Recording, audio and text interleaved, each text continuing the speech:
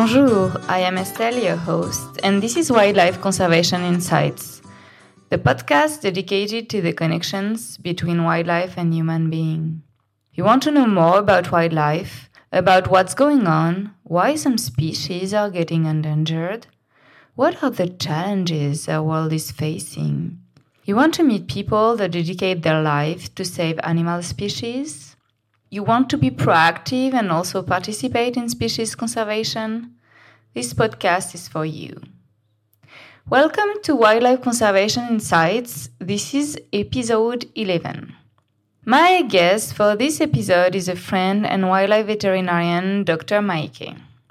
We went back in 2019 in Zimbabwe while attending the Wildlife Capture Africa Trust in Malilangwe. As you can imagine, it was an incredible adventure. I want to share with you a little glimpse of the atmosphere we dearly enjoyed back then, as well as the current work Maike is doing, her expertise and enthusiasm. Maike is currently a wildlife veterinarian working for the NGO called Nankuse. She graduated from the University of Ghent in 2016 and worked as a mixed animal veterinarian in Namibia for 3 years before being offered a job as a wildlife veterinarian at Nankuse. The Nankuse Foundation is a conservation charity dedicated to preserving the landscapes, cultures, and wildlife of Namibia. It is a world-famous conservation organization.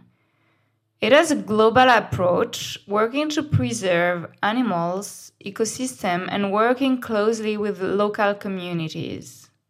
During my conversation with Maike, we talked about few missions she was involved in and her work and how her work participate in species conservation as well as a close involvement with the local communities.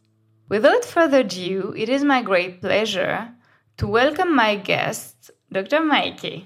Hope you enjoy the travel. Maike, how are you doing today? Hi, I'm good, and you? Yes, I'm very well. I'm super excited to have you as my guest. Actually, it's really neat. So I think it's nighttime for you, right? Yes. And you're in a beautiful part of Africa. You're in Namibia. So can you tell us a little bit about this country, actually? So Namibia is a very big country. For everyone in Europe, Namibia is 20 times bigger than the Netherlands.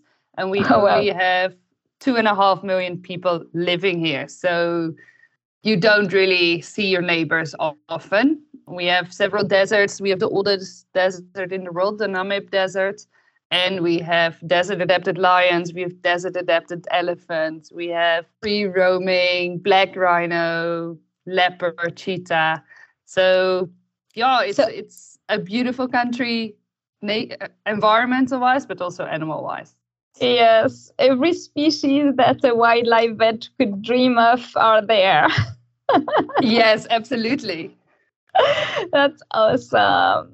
So how is the weather? Like, is it really hot? Is it a little bit humid? I don't know. I've never been there, actually. So generally, it's very dry because of the desert climate and generally very hot, but we're currently in the rainy season. So We've had some rain the past few days. So yeah, we're very happy because every drop counts and it just helps with the food for the cattle, but also the wildlife species. Yeah, of course. So can you tell us a little bit about yourself, like how you got into working in this incredible country, doing this incredible job that you're doing? Yes. So I'm originally from the Netherlands and I studied veterinary medicine in Belgium. Then basically straight after graduation, I went to Namibia to work as a mixed animal vet because I always wanted to be a wildlife vet in Africa, and where better to start than where the fire is, to call it like that. Yes. And then I started working, do a little bit of wildlife with my former boss. And then I ended up at the Nankuse Foundation, where I'm now their wildlife vet. Congratulations. That's so Thank awesome. You. Yes. Yeah. I can see how happy you are. It's really, yeah, I can see your joy. It's awesome. So I'm pretty sure you don't have any days that are the same, but if you could give us a little glimpse of what would be your typical daily life, that would be awesome. So I live on a game reserve that is basically part of the Nankusa Foundation. So literally I have the elephants, I have the lions in my backyard. So that's quite nice.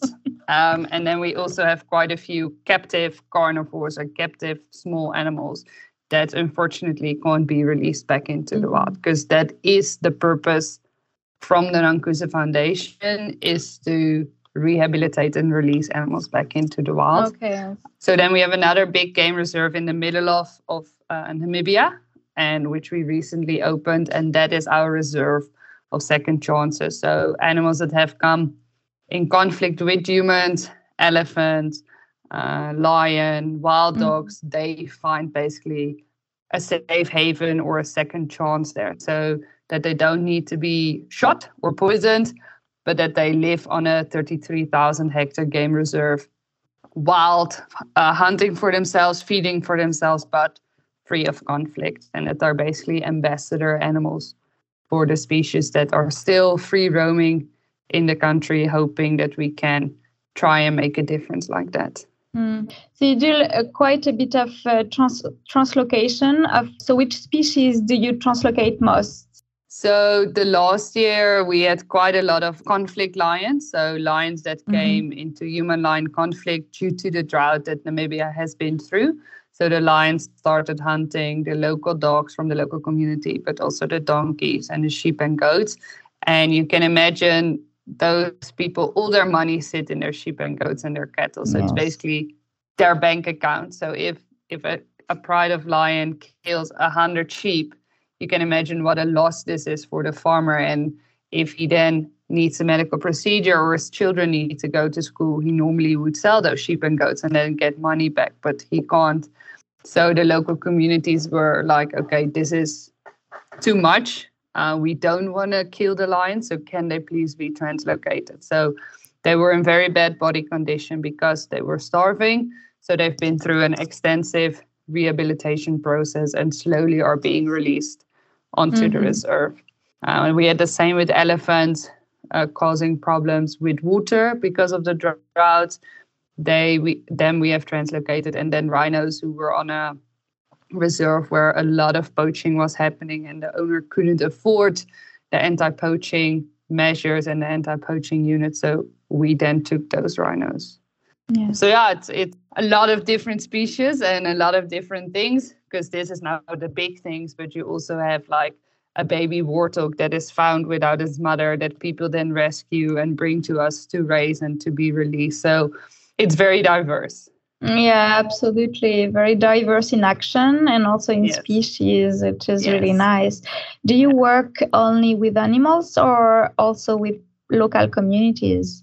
Yes, so with the human-wildlife conflict, it's not only just lions. Often farmers also struggle with cheetahs or leopards, and they can contact us, and then we try and help them out with helping them with different mitigation methods. So how can they protect their herd against the carnivores? And what we also do is if they, for instance, suspect that they have a problem, leopard or cheetah or hyena even, and they set up a cage, we place a GPS collar on those animals so that we can track the location and that we can see, is this really a problem animal, or is it another animal, or is it something completely different?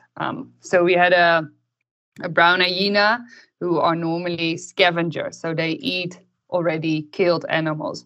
And a farming community thought that he was killing their sheep and goats. So we could convince them for him to have a GPS collar after they caught him.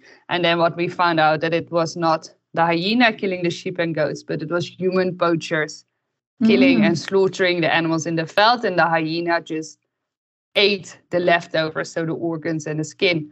And by changing the uploads so that we would get more uploads during the night, the farmers could catch the human poachers.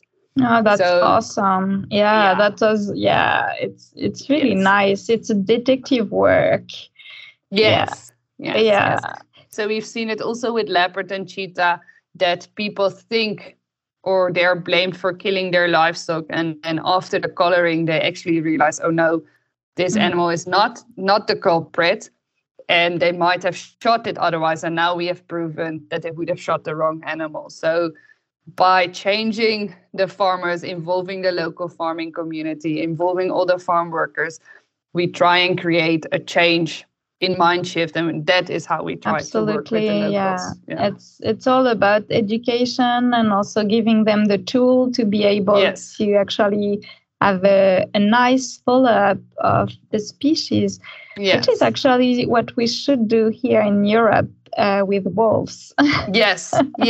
No, I've been thinking about it, and I mean, African countries have been dealing with predators and livestock for such a long time. I think Europe can learn from us and from our mitigation. Yeah, absolutely. I think that's very, very interesting what you're actually telling us and experiencing. So the organization you're working for actually provide the GPS collars? Yeah. So, okay. Yeah. And maybe you don't know, or do you know the numbers of collars that you actually placed on the animals? Let's say So between April 2020 and now, basically, so that's about 2 years, we have placed 6 GPS collars. Okay. Well, that's really nice. Yeah. It's really, really nice. Yeah. And so once you're translocated the animals, do you still have the possibility to have a follow-up on their, I would say, displacement, like motion? Yes. So all our translocated lions and elephant, leopard, so far, they have all been colored, and they also are on our reserve. So they are monitored by our research team and by me, myself as well. Sometimes when we do translocation from leopard or cheetah from a suspected problem to another place, it also sometimes depends. Sometimes we see that it's younger animals who got shooed away by their mom, or their mother got killed and they're actually a bit too young. They might be too small to color. So then we refrain from coloring, but then we ask the farmers to place camera traps to try if we can monitor via camera trap image. Yeah, that's great. So you work, I would say, quite closely with biologists and ecologists, I suspect. Yeah. Yes. So that's really nice because your work makes sense. Yeah. You can really have a nice exchange by having a follow-up on your actions. Do you know how, I would say, education of local communities is being done? So we try to have farmers meetings or have like workshop for the local farmers, or if we come out and work with the farmers, either with the coloring or if we go out with our team, also if they experience problems. So helping with making thorn bushes around the night kraal, so where the animals are kept at night, that we try and teach the farmers, explain the farmers also. So we try and do it on different occasions. Okay, nice. What is your busiest time in the year? It's often winter, because then it's much cooler. Because in summer, it can easily get up to 38, 42 degrees, and you then don't want to immobilize an animal because that often get hyperthermic because they can't regulate their body temperature well. Of course, if it's an emergency, you're not going to say, no, we can't do it. I'm too hot right now, I cannot do it. Yes, you need to take extra precautions, but plan things like translocations, because from the one reserve to the other reserve, which is not pressing, we try and do. Yeah, and also maybe for the food resources that is much more abundant during winter time. That's awesome. So, well, it's pretty obvious from what you actually explained to us, but if we want to get a little bit more in depth, I would like to ask you, how do you think that your action actually participate in species conservation? How would you define that? So I think that with educating the local community, the farmers, and not in like, listen to me, I know much better, or no, you are not allowed to shoot any animal. Because yes, sometimes you have an older animal that like a leopard, his teeth are completely worn down. It's been in territorial fights with other leopards and it just can't really hunt, and it starts hunting sheep and goats. Sometimes you need to make the decision, okay, it's better for the animal and better for the community if this animal gets euthanized. By euthanizing this one animal, you will help the farmer understand that this was maybe just a once off. And if there's younger animals, they will keep on their prey. So sometimes you need to take away one to sacrifice one to save more. And explanation. And if they understand how the animals hunt, how the animals live and work, and that we do, or that I do understand that their sheep and goat, their cattle is worth a lot. And I'm not just going to dismiss that and say, it's part of the job. No, I can understand it. It's heartbreaking and horrible for your wallet if you lose all that money. And that's why we try to make a difference and help them. And it's the same with the lions in the Northwest, with the drought, with the local communities. If you work with the communities and you advise them, and they feel ownership of those animals as well. It's not that they just want them to be gone and just see them as a pest. They also take pride in those wild animals. And that is what I think. If you involve people, involve the local communities, then you're going to win in conservation. And not just people coming, dictating and leaving, but being present, being there for the people when they have questions, and acknowledge their losses. I think that is very important. Yeah, imposing a model that is actually not sustainable at all. Yeah. What you said is really, really important. There are 2 points that I wanted to highlight. The first one is about what you just explained, species conservation. Like you have to think of population and not just one individual. So that's something that can be really difficult to understand. But for a vet, it's really, really heartbreaking, as you said, to euthanize an animal. And it's not a decision that you take easily. No. So there is a lot of thought process and discussion behind it. But it's something that is really important. And the second thing that you mentioned that I really, really appreciated as well is the fact that you're really working with local community in order to, you really understand their need and you're gaining their trust, because it's a work that requires a lot of balance and a balance in decision-making process. And you really need to work together and trusting together to be able to achieve what you're doing, basically. Yeah. So that's really awesome. Yeah. Thank you. Thanks for sharing. That's extremely inspiring. Like your story and also your work is. I love it, Maike. Thank you. Thank you. So you actually inspiring me right now. How do you get your inspiration yourself? I know this sounds very like cliche, but trying to make a difference. For the animals, but also for the local community in Namibia. And it's like a little droplet in a big bucket. But if I can make a tiny effect on someone's thinking or on someone's understanding of animals, or if I can make a tiny effect for an animal that otherwise would have starved to death and now can rehabilitate it into a big game reserve, those are the things that keep my heart burning, basically. Yes, that's awesome. It's all about being passionate about your job. And, your job is your life. So I can definitely understand that. I just have a quick question of what you just said. When you have to rehabilitate animals, how long does that last usually?